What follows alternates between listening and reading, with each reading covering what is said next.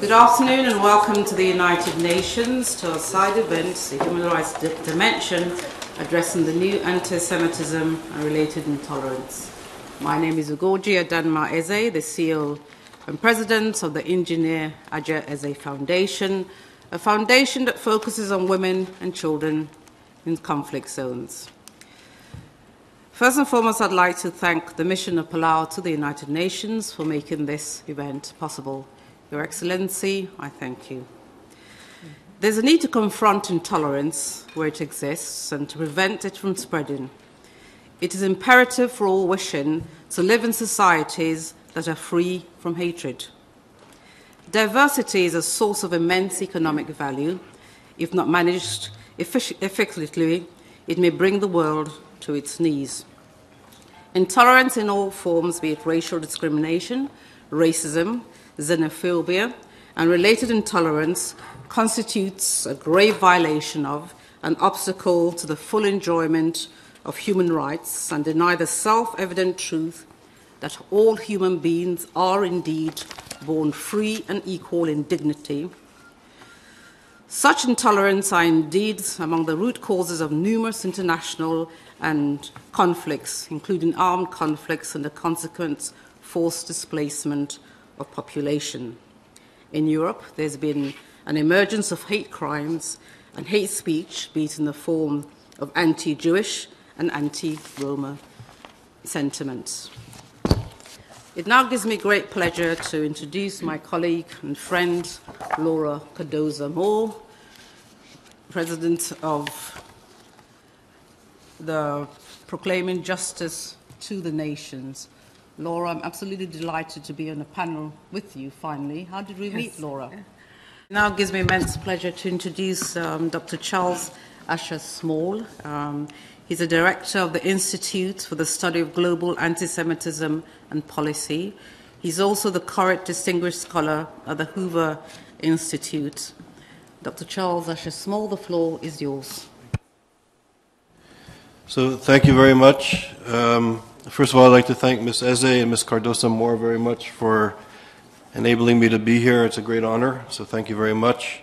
I'd like to acknowledge and thank the representative from Palau for allowing this event to occur, enabling it to occur.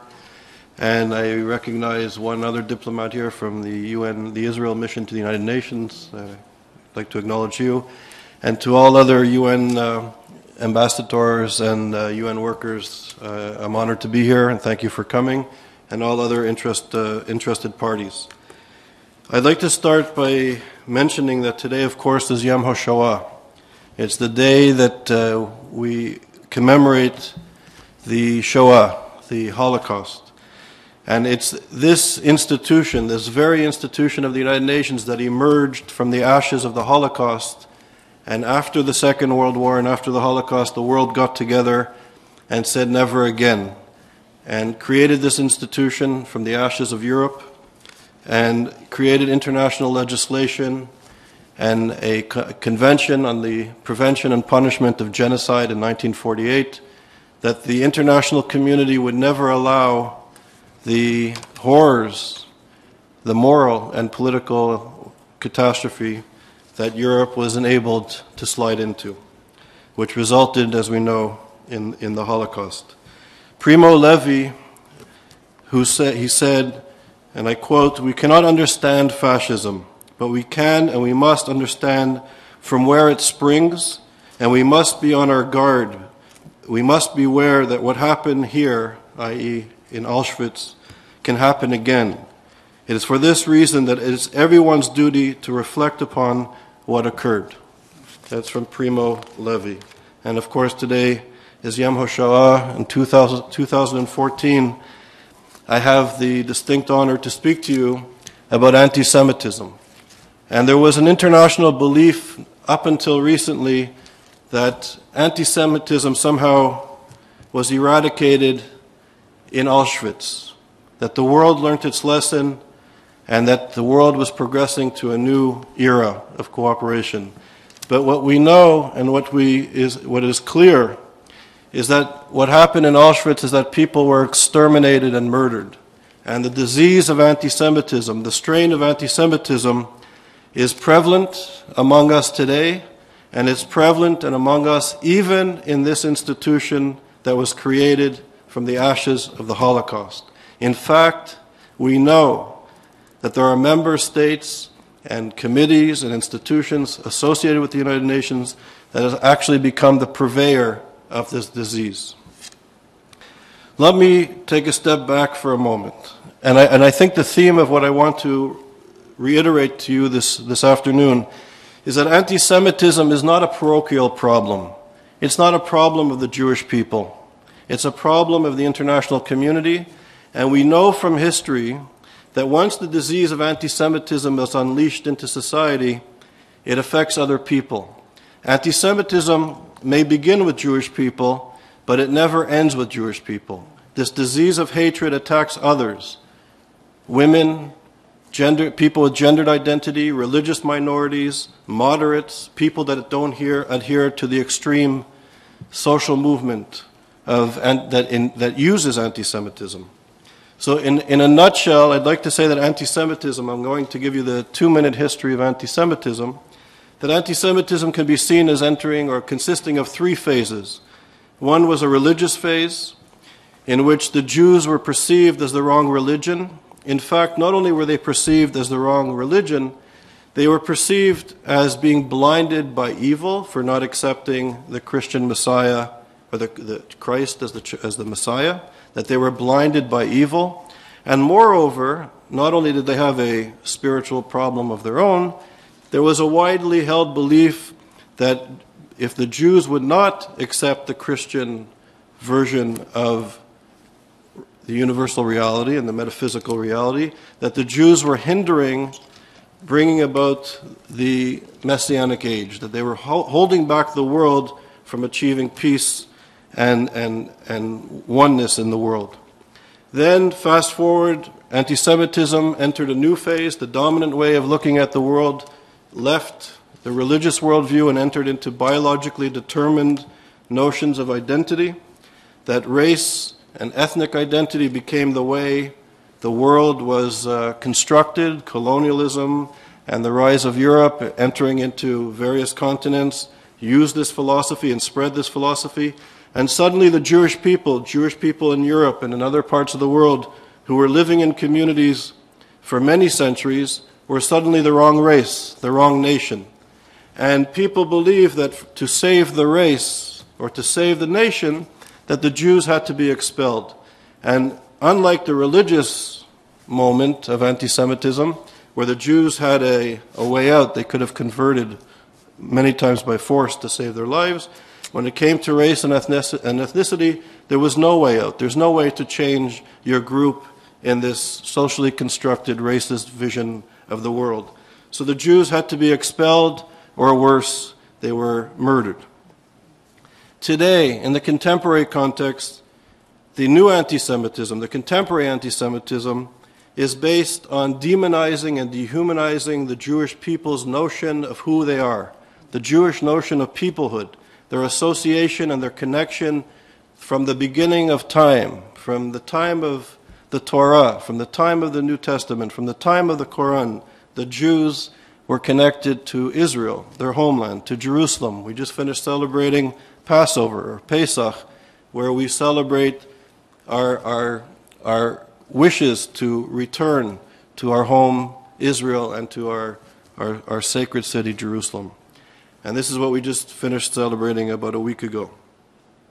And today, in this institution in particular, the demonization and the dehumanization of Israel.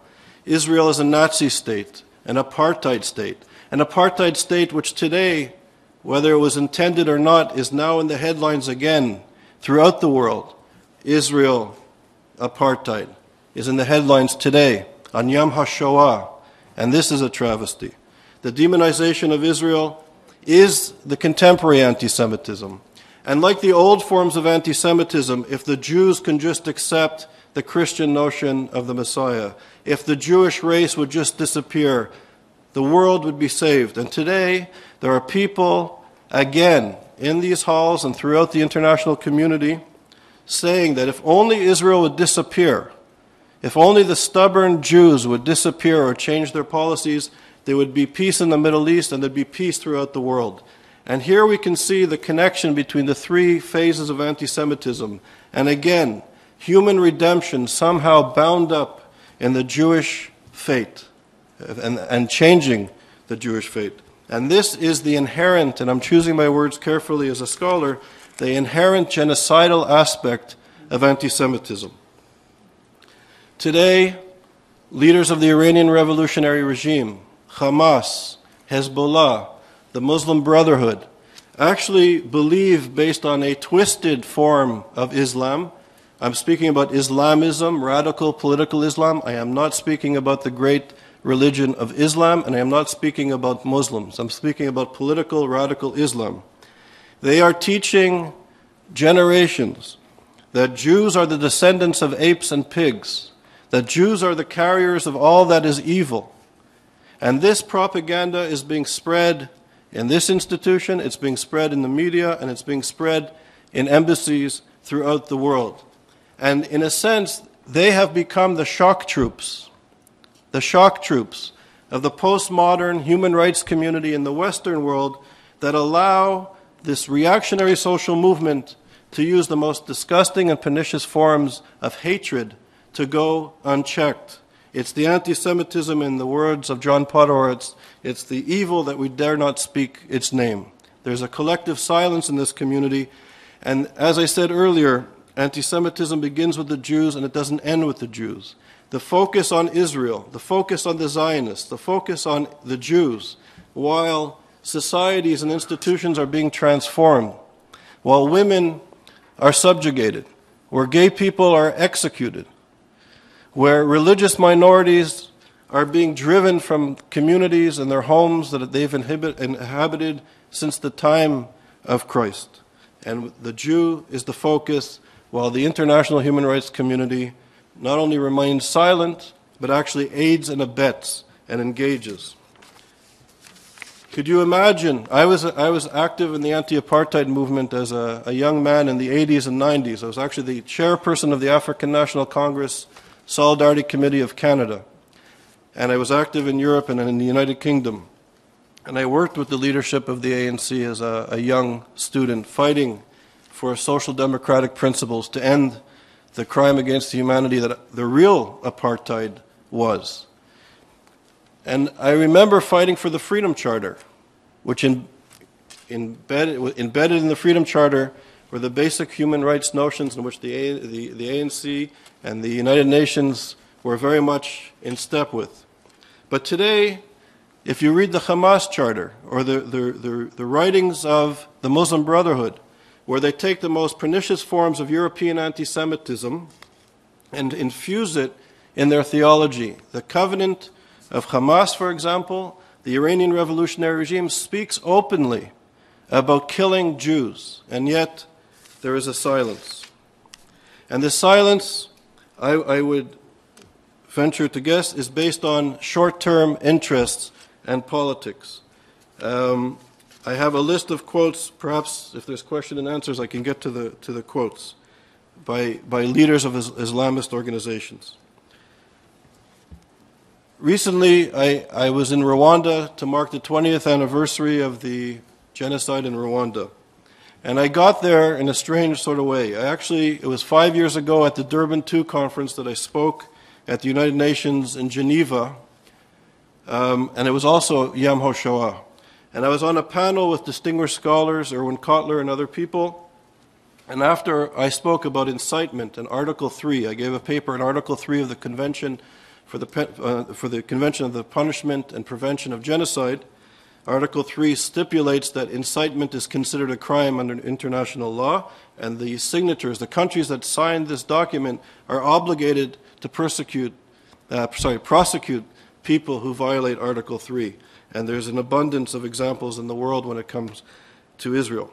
After my lecture, a group of Rwandan diplomats and scholars came to speak to me, and they took me for a cup of coffee.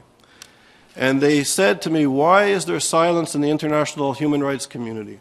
Why are scholars silent? Why is the Jewish community silent internationally?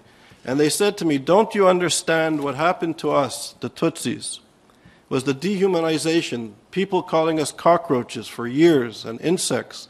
And this created the context in which the massacre, the genocide, took place. And it was the Rwandan scholars and diplomats that said to me, this is exactly what happened leading up to the Holocaust. The protocols of the Elders of Zion and the dehumanization of the Jewish people led to the Holocaust. And we have to remember that genocide and the Holocaust doesn't occur when the machetes arrive on the ground. It doesn't occur when the train tracks, the railroad tracks, and the crematoriums are built. It occurs when ideas and words are used to dehumanize. And if we see in the age of the internet, the dehumanization of the Jewish people, of the state of Israel, of Zionism, is now mainstream. And while we focus on the Jews and the Israelis, again, we see the slaughter in the region, in Syria and in Lebanon, and the subjugation of people.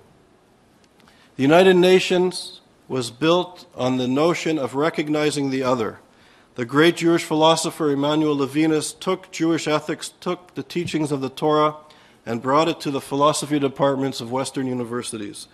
And he said, the moment, and this is based on Jewish ethics, the moment we see our face and the face of the other, at that instant, this is when we become human. At that instant, we become human. And all of the social democratic notions, democracy, citizenship, equality under the law, international harmony in the United Nations is based on the recognition of the other. And when we don't recognize the other, when we dehumanize the other, we know from history this could lead to segregation, this could lead to slavery, and this could even lead to genocide. So on this day, on Yom HaShoah, this must be the anti-Semitism of today, We must learn the lessons of the past. This organization, this institution was created from the ashes of the past. And on Yom HaShoah in 2014, I hope that this organization could go back and find the spirit in which it was created and move forward to help eradicate anti-Semitism for the Jewish people, but not just for the Jewish people, for all of humanity and all of the other victims in which the anti-Semites are subjugating today in countries where there may not even be Jews as I speak. Thank you.